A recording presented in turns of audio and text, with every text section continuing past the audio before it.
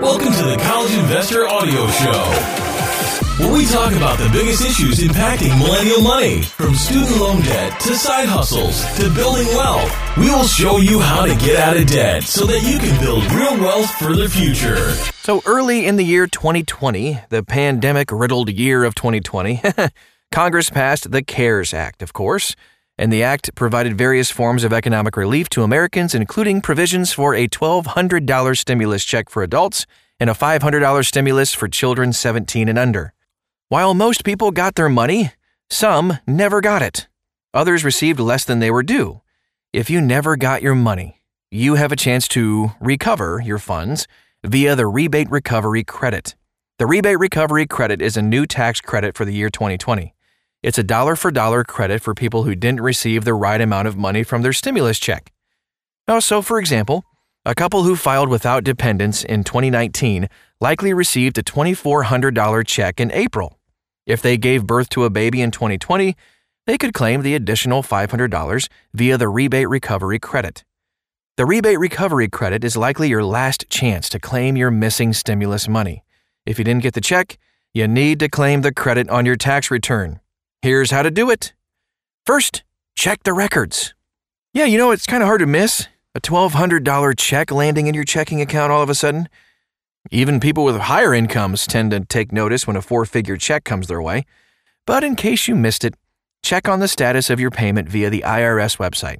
Click the Get My Payment button on the dedicated IRS page. And then once you're there, the IRS will explain how it sent the money to you and the date the money was sent. It will not display the amount of money sent.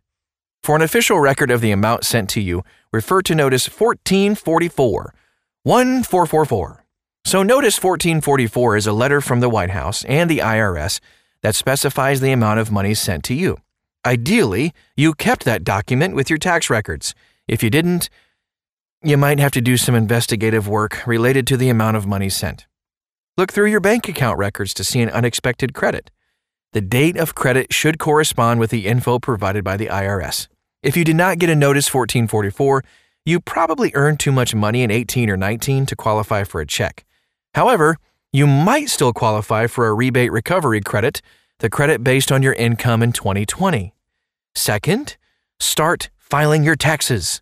Once you've figured out whether you received a stimulus check or not, go through the normal process of filing your taxes. If you use tax filing software, like TaxSlayer, for example, it will prompt you to enter the amount of money you receive as a stimulus check. Enter the amount of money you received in the software. If you didn't get a check, enter $0. Based on the value you input and your 2020 income, the software will automatically figure out whether you qualify for a credit. This year, the Rebate Recovery Act is part of the Basic 1040 form. That means that tax software like TaxSlayer has to ask questions about the amount of stimulus money you received, and you should not have to dig for the question at all. Do not enter stimulus money you received as income. It wasn't income in the eyes of the IRS.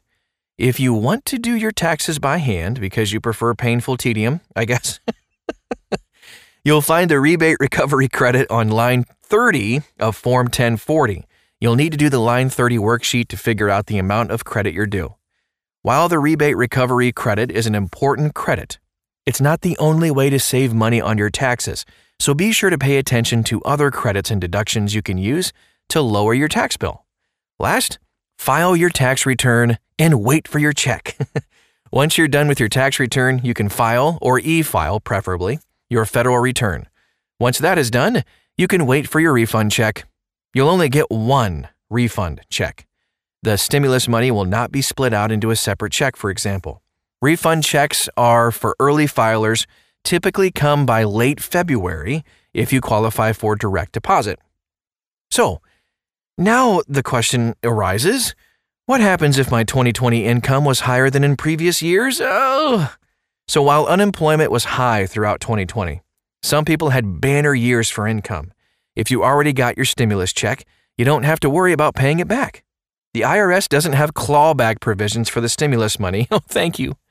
However, if you did not get a check and you don't qualify based on your 2020 income, you're out of luck. Phase-outs for the rebate recovery begin at $75,000 for individuals, $112,500 for heads of household, and $150,000 for a married couple in 2020. Individuals who earn more than $99,000 in adjusted gross income, $198,000 for married couples, will not qualify for the rebate. Remember, when your income is higher, your tax bill is likely to be higher too. Be sure to use a quality tax software to minimize your tax burden. Even if the rebate recovery credit isn't for you, there are sure to be other ways to save. And that is our show for today. Thanks so much for being a part of this. If you want to find out more about the stimulus money, the Rebate Recovery Act, anything at all, even a bunch of reviews on different tax software to find out which one would be best for you, find all of it at thecollegeinvestor.com. That's thecollegeinvestor.com.